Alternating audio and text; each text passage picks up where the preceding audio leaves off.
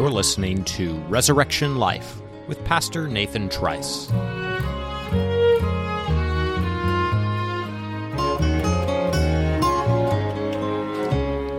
Greetings, friends and fellow servants of Christ. He is risen. So after meditating with you on the wonderful privilege and the weighty responsibility of parenthood, I thought I would take up next a subject of some debate and even controversy within the church. It won't, by the way, be the last potentially controversial topic that I'll tackle in this series. But the question before us today is whether we, as parents or prospective parents, have the right to decide when we will become parents and how many people we will be parents to. In other words, I want to talk about the subject of birth control from a biblical perspective. Now, I've known that I would need to address this subject sooner or later in this series, and the reason I've decided to do so now is that I think it's a question that could easily arise in connection with some of the things we've just been talking about. So, for example, some who have been gripped by the unspeakable privilege of procreation, something we talked about, have concluded there can't possibly be any good and God-honoring reason to put limits on our parenting.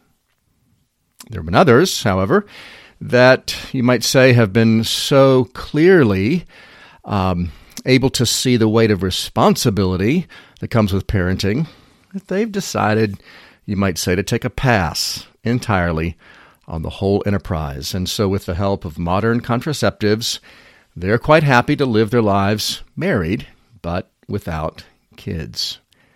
So in this podcast, I'm going to try to show what I regard to be the serious error of both of those reactions. My topic is obviously relevant to more than just parents, but also all those who are married or those who are contemplating marriage. So that's what's ahead if you choose to listen on. Of course, the title I've chosen for this message is a bit provocative because it's the well-known name for an organization that is devoted to providing more than just contraceptives to women. Planned Parenthood. They are also the largest provider of abortions in our country, and that's something that makes this organization, quite rightly, an abomination in the eyes of biblically minded, pro-life Christians. But folks, it's interesting, isn't it? These leading advocates for the murder of the unborn in the womb don't take their name from abortion itself. That's a hugely controversial and, by any measure, a rather unpleasant experience, no matter what your experience, or rather your perspective. They're in that name trying to convey what they're advocates of, and that is the right of all women to be freed from the burden of an unplanned pregnancy. They're just simply giving resources to men and women, for that matter, to ensure that they become parents only according to their own plans. They're not pro-abortion, they're pro-choice and pro-planning. It's just another illustration of the maxim, he who names wins.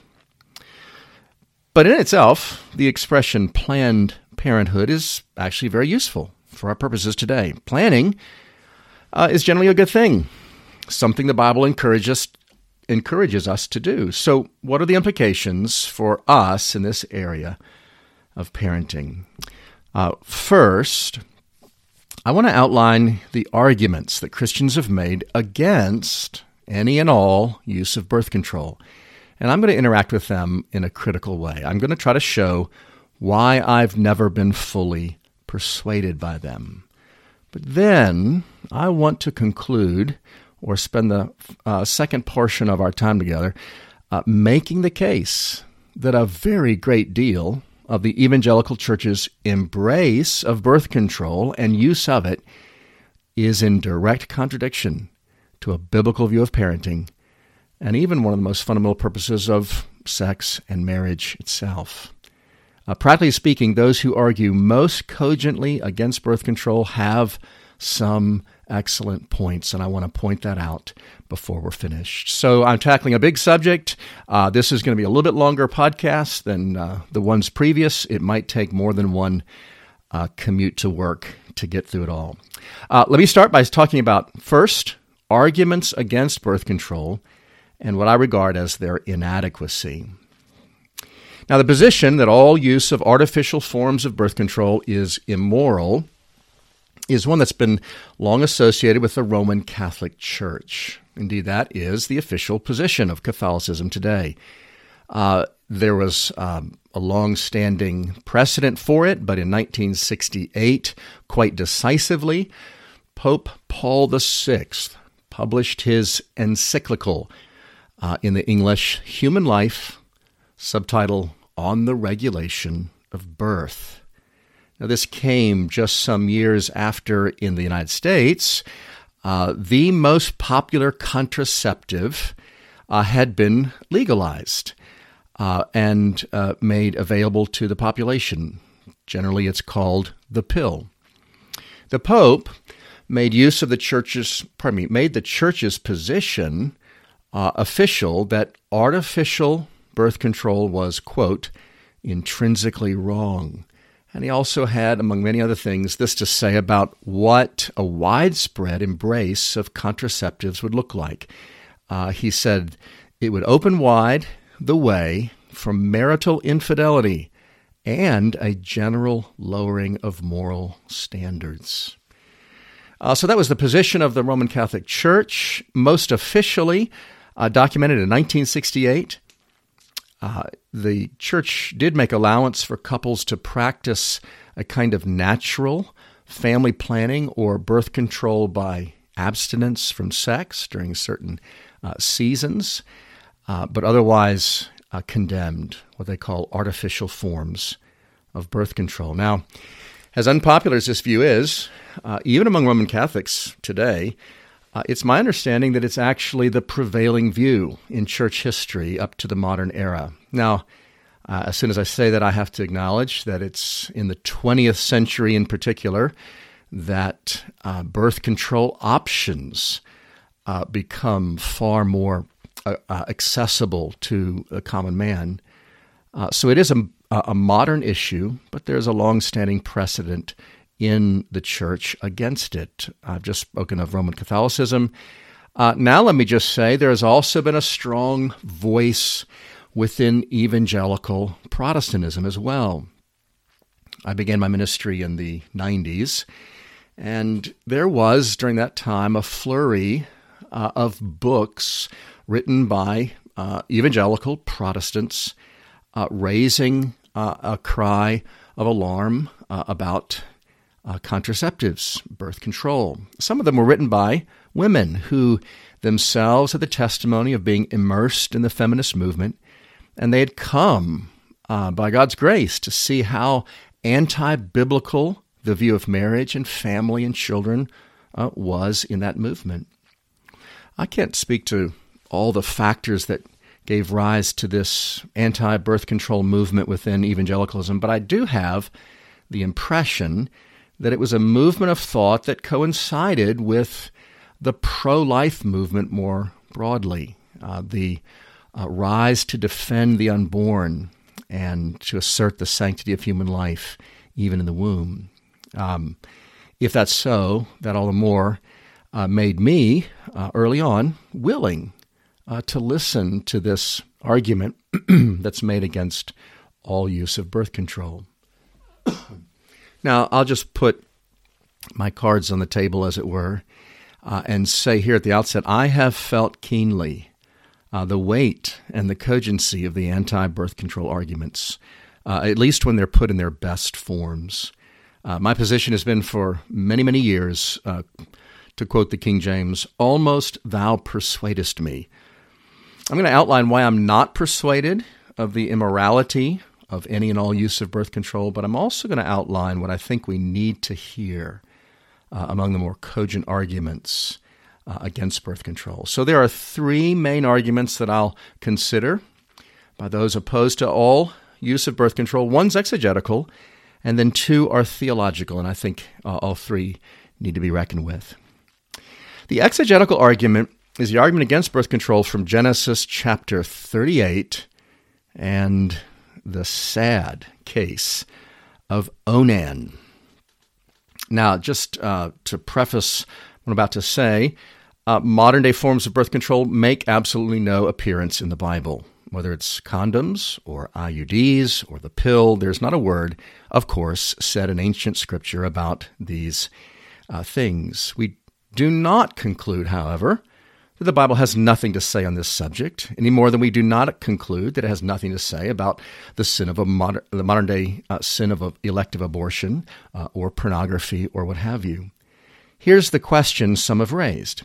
Does the Bible speak to the issue of separating the act of sexual intimacy from the possibility of conceiving children, the way that modern contraceptives do? And many Christians have felt that there's at least one clear passage that does.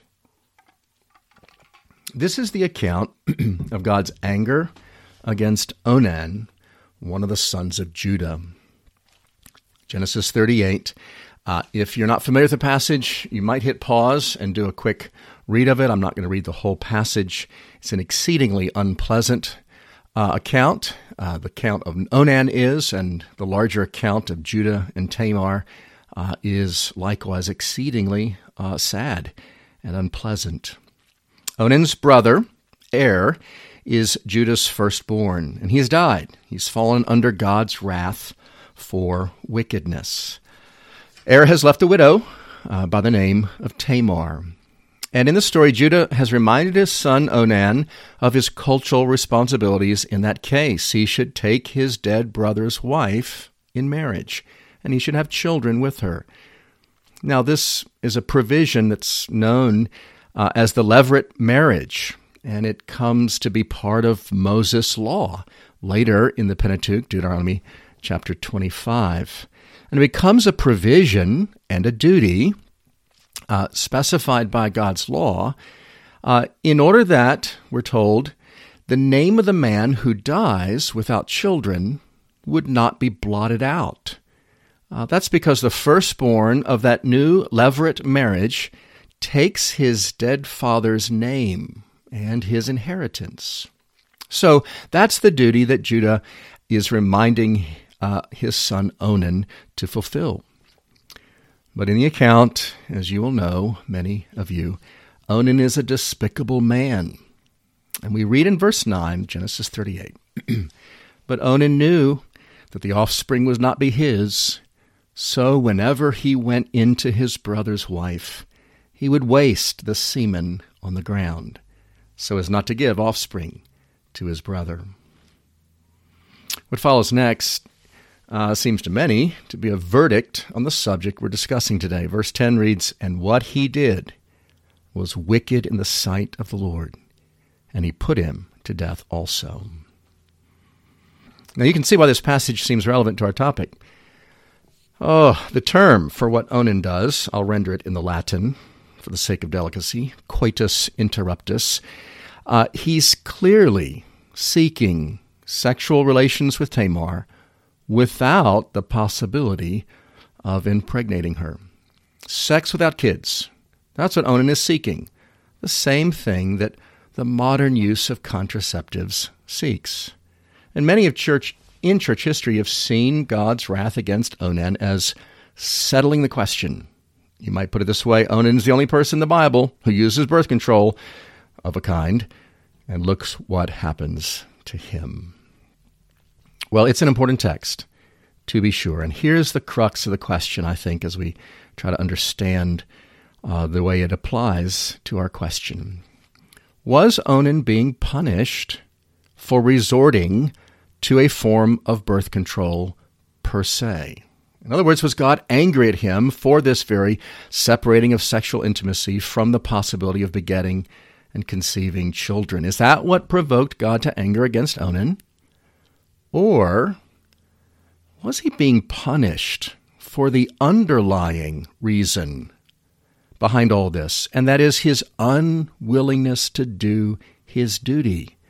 Indeed, in spite against Tamar and his brother, his unwillingness to, as the scripture text renders it, give offspring to his brother. I think actually, as I've just indicated, the text does point to the second of these as the heart issue of what makes God so angry. Verse 8, Judah says, perform the duty of a brother-in-law to her. Verse 9, but Onan knew that the offspring would not be his. Folks, this is how I understand the reason for God's wrath against Onan. Onan was a despicable man, and he did something despicable to Tamar.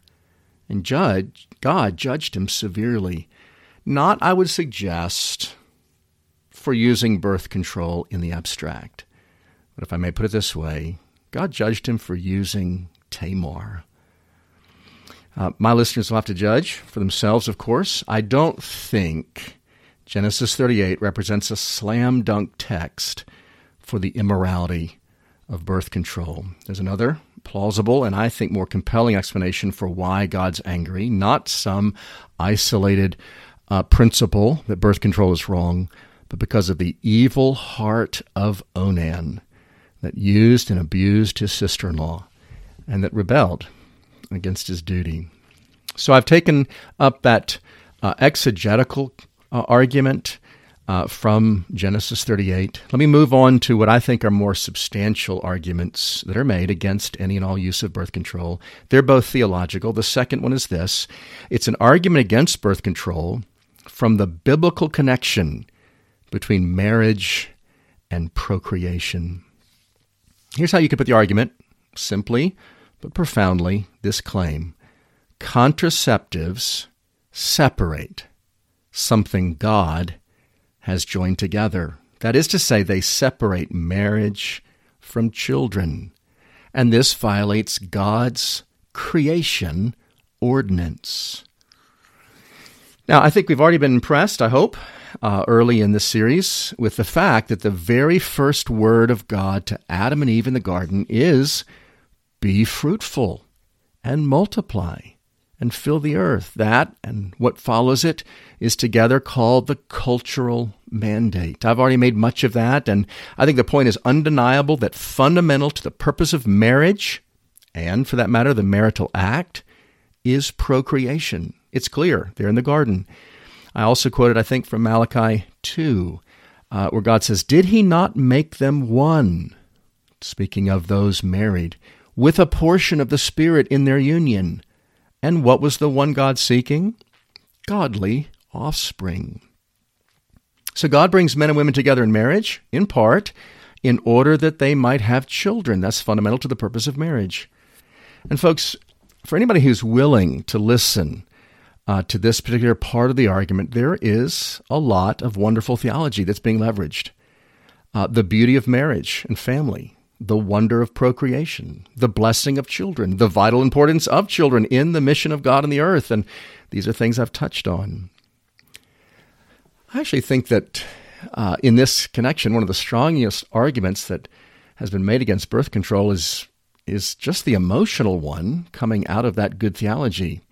You could hear it in this way. With a privilege this high and holy, how dare we say, no thank you? With a blessing that is this profound, how irrational of us to say, no thank you. I'm going to say in a moment or two, proponents of this view are able to see a lot in the church that is worldly. So folks, I will be ready to agree that it can be a desecration of the institution of marriage to intentionally enter into it with no interest or plans to become parents, and to live a life of sexual activity with never any intention of conceiving the children that God desires. I think that is immoral.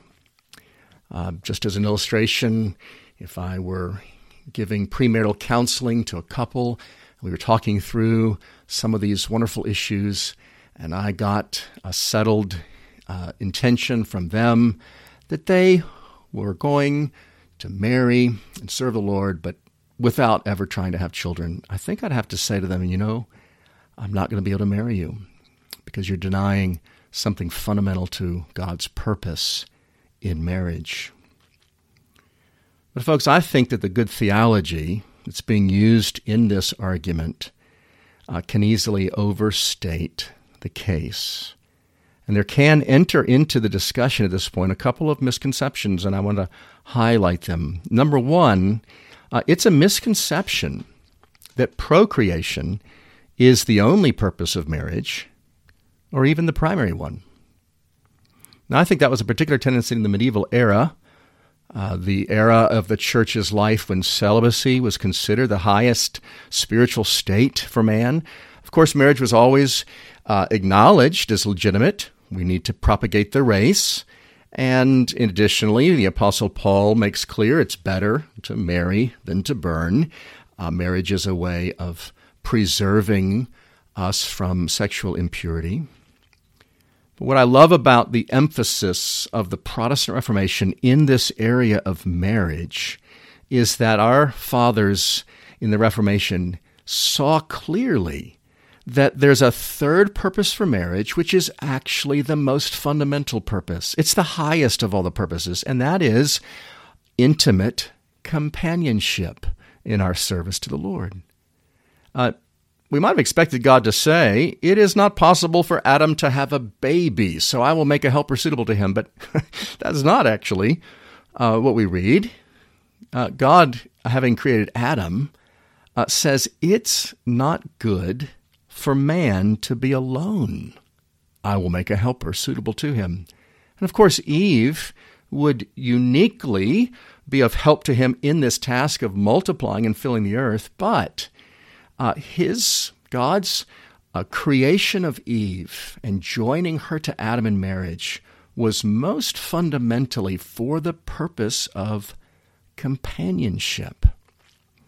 One anti-contraceptive writer overstates her case, in my judgment, when she says this: marriage is more than just a man and a woman. Marriage is a family, a husband, a wife, and all the sweet little children God gives them. The implication of this, it seems to me, is that a marriage without children is not a true marriage. I don't think that's what she would truly conclude, but it seems to be the way she's speaking in that moment of rhetoric. And of course, it's not true. Married couples without children, despite their intentions and ambitions for a family, are not the less married. So I want to make this point at this place. We have to have a bigger view of marriage than a merely utilitarian one. Keeping pure, making babies. I would like to say the Bible gives us a romantic view of marriage. In other words, marriage is about the delight of the greatest of all human relationships.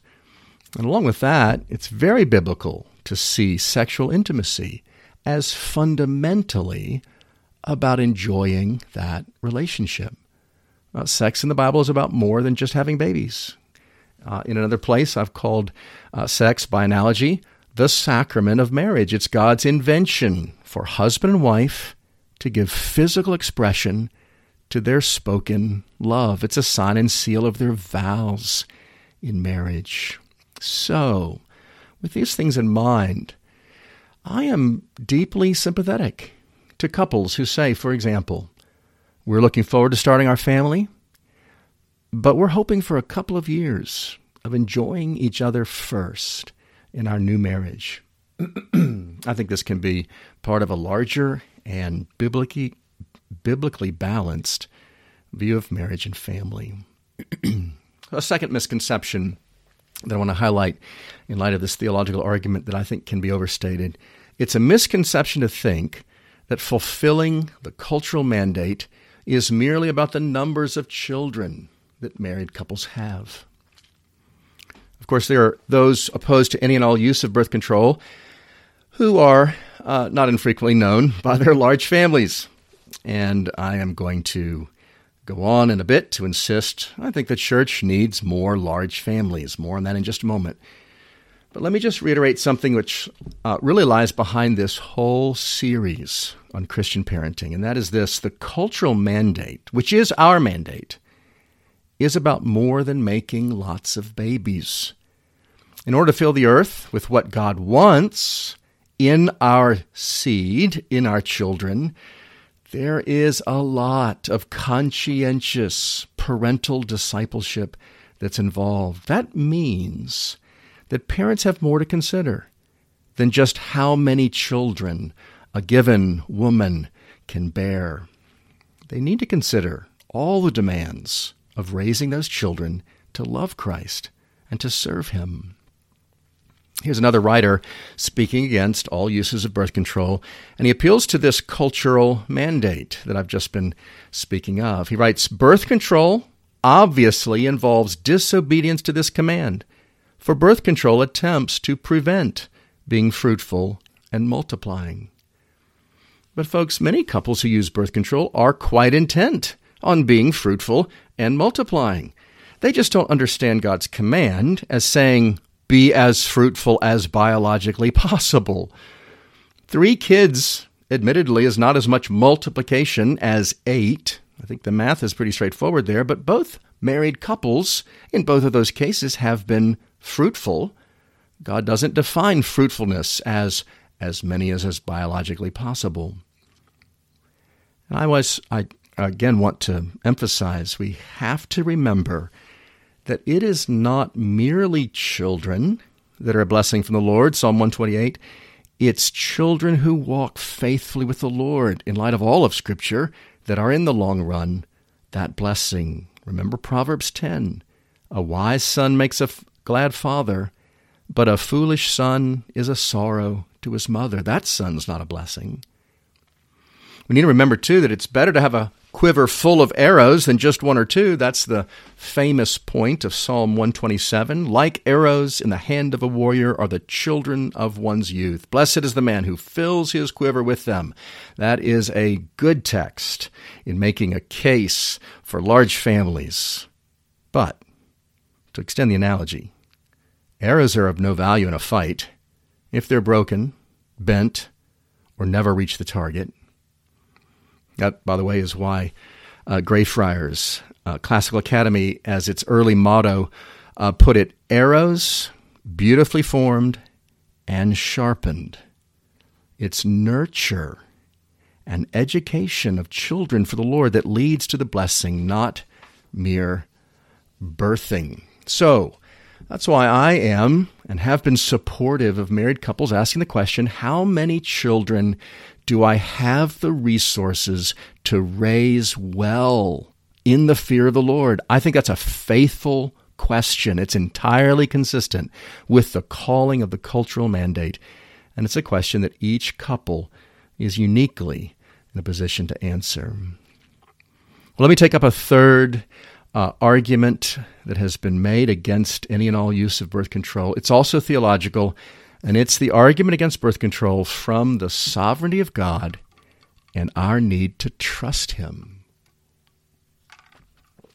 Typically, this line of argument begins with the emphasis that God, as the Creed says, is the Lord and giver of life.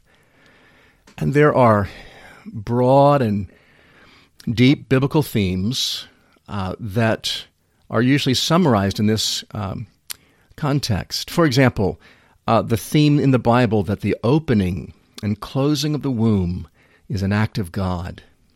This is a theme. Genesis 29, when the Lord saw that Leah was hated, He opened her womb, but Rachel was barren. It's an act of God's sovereignty to open or to close the womb. Likewise, the gift of a child is something God is in sovereign control of, according to the Scriptures, and gives it in fulfillment of His promise, in answer to our prayers. That first chapter of 1 Samuel, so poignant. The Lord had closed Hannah's womb, we're told. But then, in answer to her prayers, He gives her Samuel, sovereign gifting there. We also have pointed out to us in this context that God is at work sovereignly, mysteriously, and wonderfully in the womb, knitting together the baby there in the womb. Psalm 139 is famous for that, among other passages. And so, folks, are you surprised when there is, on the part of many, righteous indignation expressed against our society's whole hog embrace of the contraceptive lifestyle, if I may speak that way, in a way that's, you could imagine, similar to Christians' moral revulsion at the science of cloning and our tendency to say, how dare you play God? Or to genetic engineering, how dare you usurp the prerogatives of God? There are many in the anti-birth control school of thought who make that kind of righteously indignant argument. I think there is validity to these considerations. Folks, science has brought with it an unargued assumption: if we can do it, we may do it. And the modern methods of contraceptives should be scrutinized for a number of reasons. I'll come right back to that in just a few minutes. I think also that our brothers and sisters do at times identify a taproot in the Christian church of unbelief. We're all, if I might say it, control freaks when we're afraid. And there certainly can be a desire to control reproduction out of a lack of confidence in God. There's way too little surrender to God and His good providence in the church today, too little of trust in Him to provide what we need. And modern man certainly does like to play God. I think these are worthy points that are made. But here too, I'm going to say that I think our brothers and sisters making this case against any and all use of birth control overstate their case. I remember reading in some of the literature early in my ministry, Christian couples being exhorted to, quote, let God plan your family. And I would hear couples say, we have decided to trust God for the size of our family. Now, I think the direct implications of those kinds of statements is, first of all, those who use birth control are somehow interfering with God's sovereignty over conception and birth. And secondly, those who use birth control are not trusting God, by definition, to do what is best for them. And I think there's a couple of problems with this way of thinking. Number one, I think this argument betrays a wrong view of God's sovereignty. Here again is an evangelical author writing against any and all use of birth control. Quote, spacing, as a family planning method, is the attempt to usurp God's sovereignty by self-crafting one's family. Who can tell but that one special combination of genes will produce the greatest revival preacher the world has ever known, or the greatest musician, or the most wonderful mother? By discarding month by month our opportunities for reproduction, we are not only limiting our family size, but limiting God's opportunities to choose the best children for us. End of quote. Now, guys, this is where I want to get up on my high Calvinistic horse and say, let's get one thing straight. No one, quote, lets God plan the size of their family, or anything else for that matter. The couple who uses birth control is no more interfering with God's sovereignty than others. The couple who does not use it is no more allowing God to be sovereign. This is a misunderstanding of the doctrine of the sovereignty of God. That doctrine says God gets His way. All that He wills, He accomplishes, no matter what we do. His sovereignty, friends, extends to what you think right now about what I'm saying in this podcast and how it might have any kind of influence in your decisions going forward. That's His sovereignty. His opportunities, so to speak, are never limited by anything we do. So, a wrong view of God's sovereignty, but I think there's also a wrong view of human responsibility that's lurking in that way of arguing. Think about it this way. Matthew 6, Jesus speaks of God clothing us just as He does the lilies of the field. It's a wonderful passage for our comfort. But question, is it interfering with God's sovereignty, then, to get a job, to cash our paycheck, to shop at Plato's Closet, so that we might have clothes? In Daniel 2, God removes kings and raises up kings. Question, is it wrong to vote in elections in order to have some influence on who is raised up for us as political leaders in the United States, for example? Well, the answer is of course not. We recognize God's sovereignty does not negate human responsibility. And this is something that's intuitive for us in every other area of our lives. I hope you folks pray for God's protection before you take that long road trip. And I also hope you put on your seatbelt and you don't text while you drive. God's sovereignty is completely compatible with our human responsibility. And I have, over the years, again and again, come back to this simple observation. The conception of human life is, like we meditated on some time ago, as godlike as anything we do. But folks, God has placed this responsibility in our hands.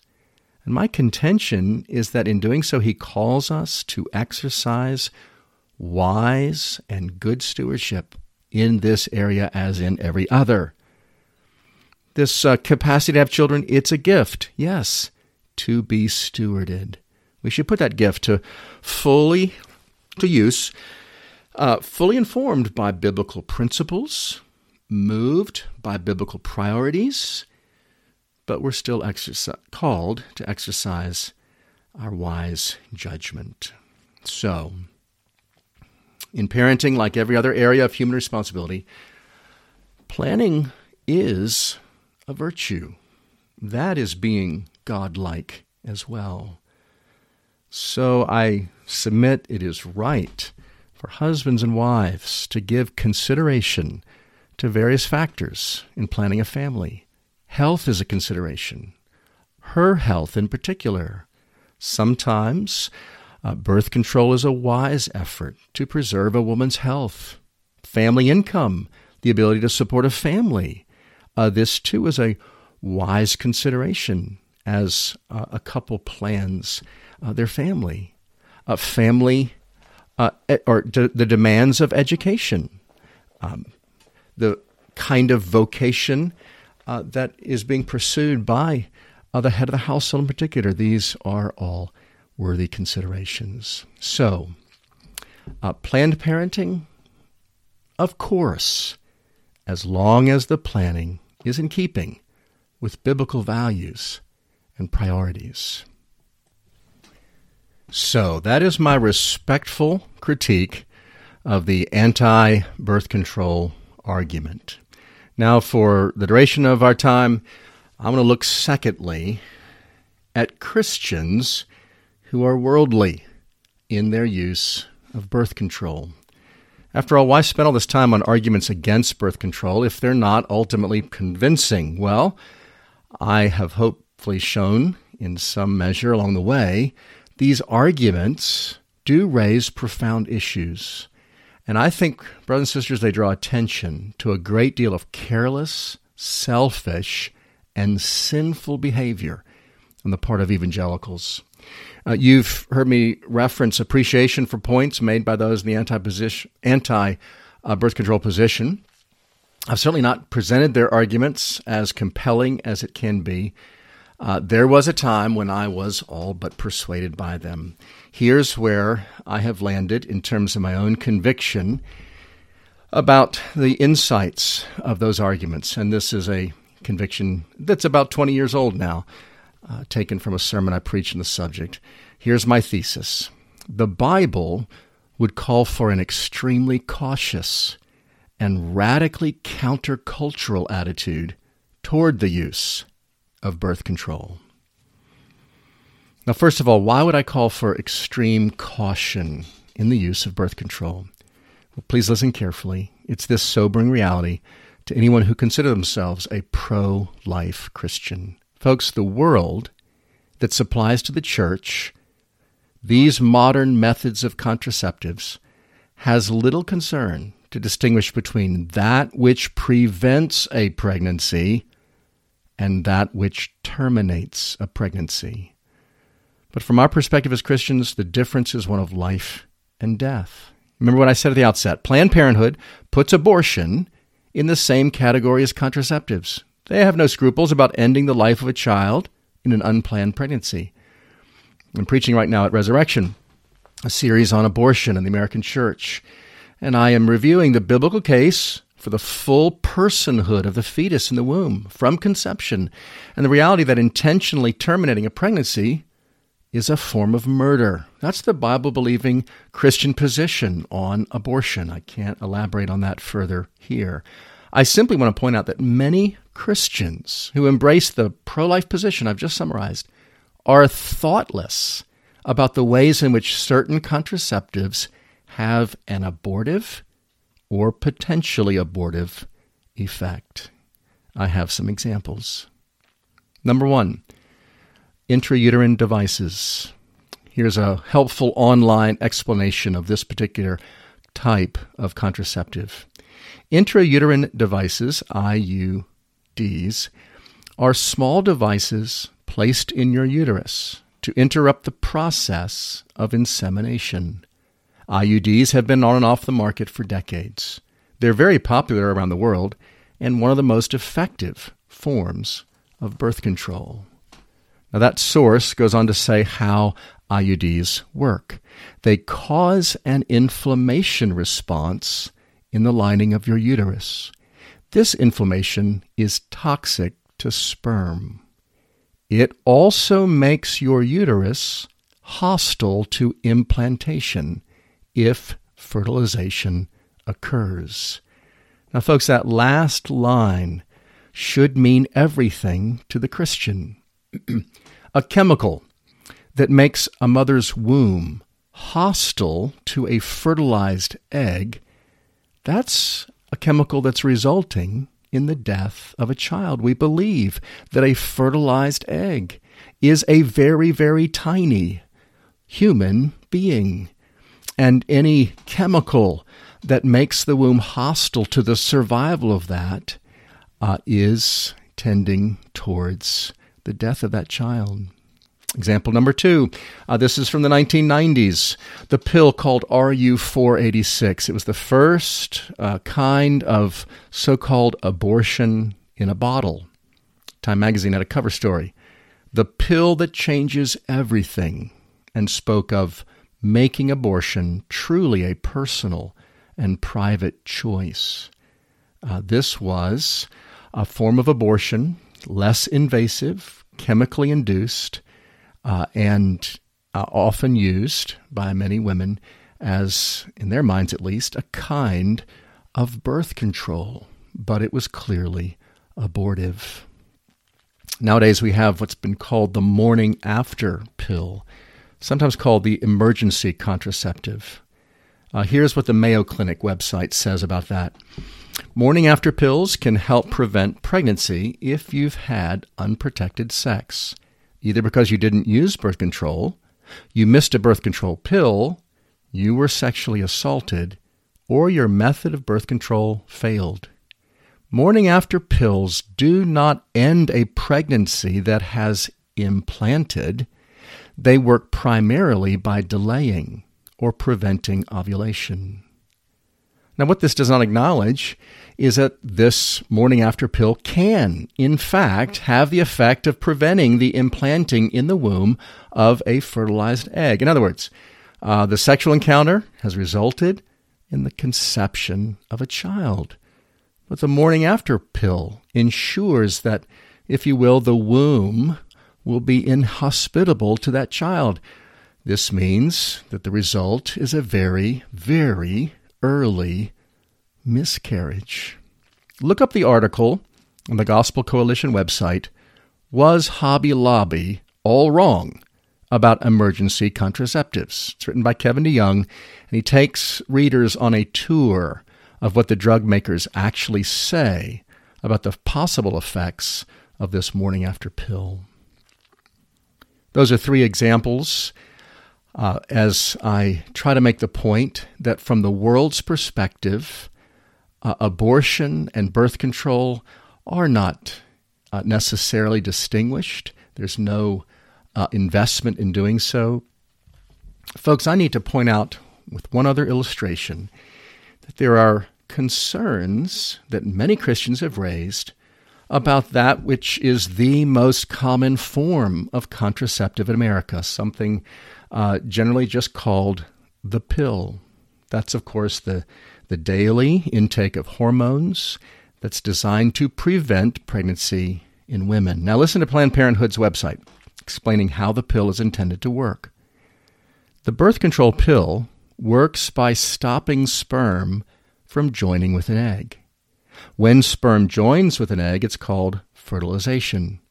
The hormones in the pill safely stop ovulation. No ovulation means there's no egg for sperm to fertilize, so pregnancy can't happen. Now, a committed, pro-life Christian would find that explanation reassuring, wouldn't they? If the pill prevents fertilization, then there is no abortion. Whatever other issues there might be, Christians do not need to be worried about abortive effects of the pill. Well, folks, here's the only problem with coming hastily to that conclusion. It's the fact that the pill is not 100% effective. Women faithfully following the regimen for the pill have gotten pregnant. It's a fact. Which means, of course, that it is possible for a child to be conceived despite the use of the pill. And in light of that possibility, here's the question that some Christians have raised. If there is even a statistically small chance that I will conceive a child while on the pill, what would be the effect of those daily hormones on that child? Would they have a secondary effect similar to the morning after pill, that of keeping the fertilized egg from implanting? Now, folks, I'm not able to answer that question. I acknowledge that. It's a question that I believe every conscientious couple, though, should be aware of, and they are responsible to grapple with that. When I was starting my ministry, the Christian Medical and Dental Association had published this very careful statement on this subject, and I'm quoting. The CMDA recognizes that there are differing viewpoints among Christians regarding the broad issue of birth control and the use of contraceptives. The issue at hand, however, is whether or not hormonal birth control methods have post-conceptional effects, i.e., cause abortion. CMDA has consulted many experts in the field of reproduction who have reviewed the scientific literature. While there are data that cause concern, our current scientific knowledge does not establish a definitive causal link between the routine use of hormonal birth control and abortion. However, neither are there data to deny a post-conceptional effect. Because this issue cannot be resolved with our current understanding, CMDA calls upon researchers to further investigate the mechanisms of action of hormonal birth control. Additionally, because the possibility of abortive effects cannot be ruled out, prescribers of hormonal birth control should consider informing patients of this potential factor. Now, folks, I obviously do not prescribe hormonal birth control as a pastor, but I do inform couples about this potential factor in my premarital counseling. I do not presume to legislate on the morality of the pill, because the abortive effects, to the full extent that I'm aware, are not established. But I do urge caution, especially when there's been a flag waved of possible unintended abortive effects. Being informed and radically and consistently pro-life is utterly essential to our biblical fidelity. But folks, many Christians are driven by the same priorities as the world in their choice of birth control methods. What's most convenient, what's most effective, with very little other considerations taken up. And I just want to say, I'm calling for extreme caution in the use of birth control because the stakes are high. A child's life, conceived, developing, that's why I speak of caution. But secondly, why would I call for radically countercultural attitudes towards birth control?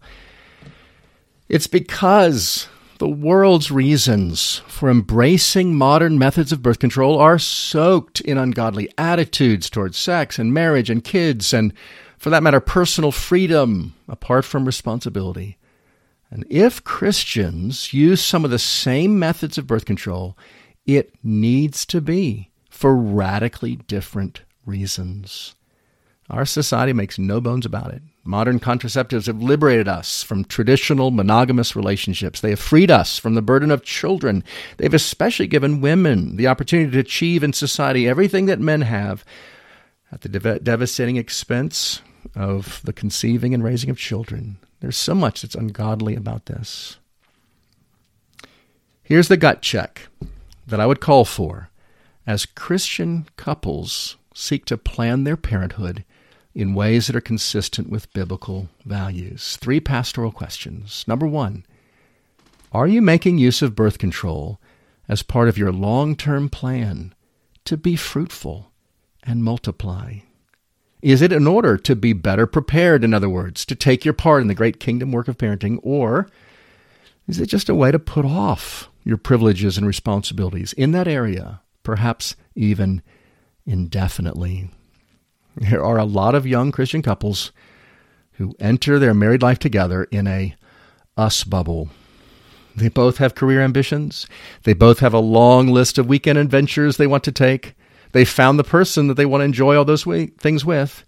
And the marriage is all about, well, them. Now, that's not a biblical view of marriage. It's actually not a Christian view of marriage. And life, for that matter, you, your marriage, your bodies, all for Jesus, as the hymn puts it. And if something fundamental to God's purpose in joining you together is absent, then there's a misuse of his gift of marriage in that. Again, there are a variety of ways that using birth control can actually advance the mission of being fruitful and multiplying. I've spoken of those. A little delay in starting a family, a little spacing of those kids, but let's be honest with ourselves. Always where our hearts are. It's easy for our hearts to be where the world's heart is. And I submit that there are few things as deeply sacrificial as parenting.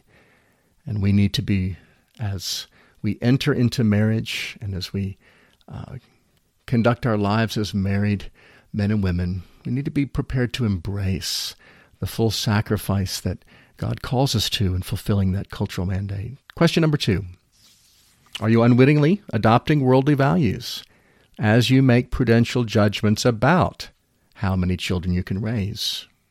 So I have already argued for the use of wisdom by Christians in planning their families, but let's be mindful that there are, or can be, a lot of hidden worldly assumptions as we live in our first world culture. For example, American Christians tend to assume that it's basic to responsible parenting, at least a certain class of American Christians, it's basic to the responsibility to provide each child with his own bedroom, to give each of our children the best possible education, to provide each of our children every extracurricular activity that they're interested in, to provide them their own car, for crying out loud, at age 16, and so on and so on.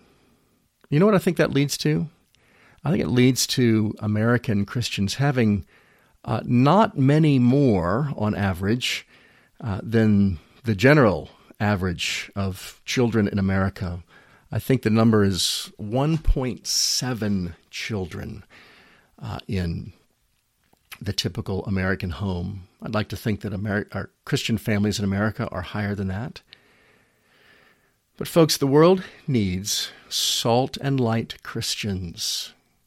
It doesn't need kids raised with the ability to buy all the latest name brand clothes.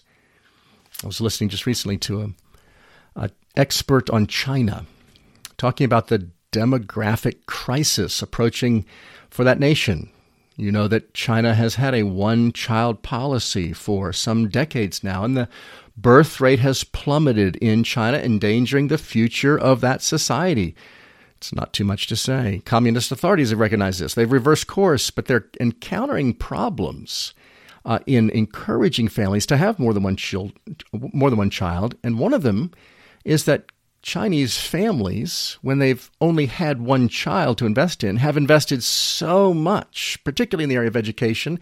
They look at all the expense of that one child, and they reason quite naturally, we can't afford a second child. But we need to rethink our assumptions about exactly how expensive it actually is to raise children. Your children need food, of course. They need shelter. They need medical care. They need a lot of you. Don't allow the values of our affluent society to stifle your ambition to have children. And third pastoral question as a gut check, are you fully embracing the reality that more godly children is better for the future of the church and even of the world? Here I can scarcely do better than to point you to another article, this one also by Kevin DeYoung. You can find it at the Gospel Coalition, or you can Google, "It's Time for a New Culture War Strategy." I think this is a rather brave article by Dr. DeYoung. He gets a lot of pushback for it, I gather. You can also Google his article once more on faith and fecundity. He clarifies a couple of points in response to his critics, but then he doubles down on his thesis. And what is his thesis? Well, his thesis is American Christians are obsessed by winning the culture war through political means. And we're constantly finding ourselves frustrated and betrayed by leaders they thought they knew. Christians should, in fact, be involved in political processes, but here's what DeYoung says. To marshal our energies as if political victories were more important than strengthening the family is a decidedly unconservative position. I'm not calling for abandoning politics, but I'm asking the question, what does it profit a man if he gets textualists on the Supreme Court, but loses his own children? So, what's an even more fundamental culture war strategy for conservative Christians? Here's what Kevin DeYoung submits. Have more children and disciple them like crazy. I think he's sounding exactly the right note.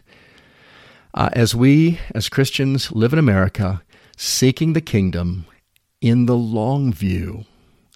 Folks, it's the secular and the irreligious in America that are having the fewest children. Who is going to inherit this land? Well, maybe the Mormons will. Maybe the Muslims will. I'd like to think, I pray, that evangelical Christians will, with the long view. Here's how I'll close this lengthy podcast. I'll quote again from DeYoung and allow him to have the final word here. Do you want to rebel against the status quo? Do you want people to ask you for a reason for the hope that's in you? 1 Peter 3. Tote your brood of children through Target. There's almost nothing more countercultural than having more children. And once we have those children, there is almost nothing more important than catechizing them in the faith, developing their moral framework, and preparing them to be deeply compassionate lovers of God and lovers of people and relentlessly biblical lovers of truth. Amen. And that's what we'll continue to consider in this podcast series on Christian parenting. Thanks for listening today, folks. The Lord keep you in His grace.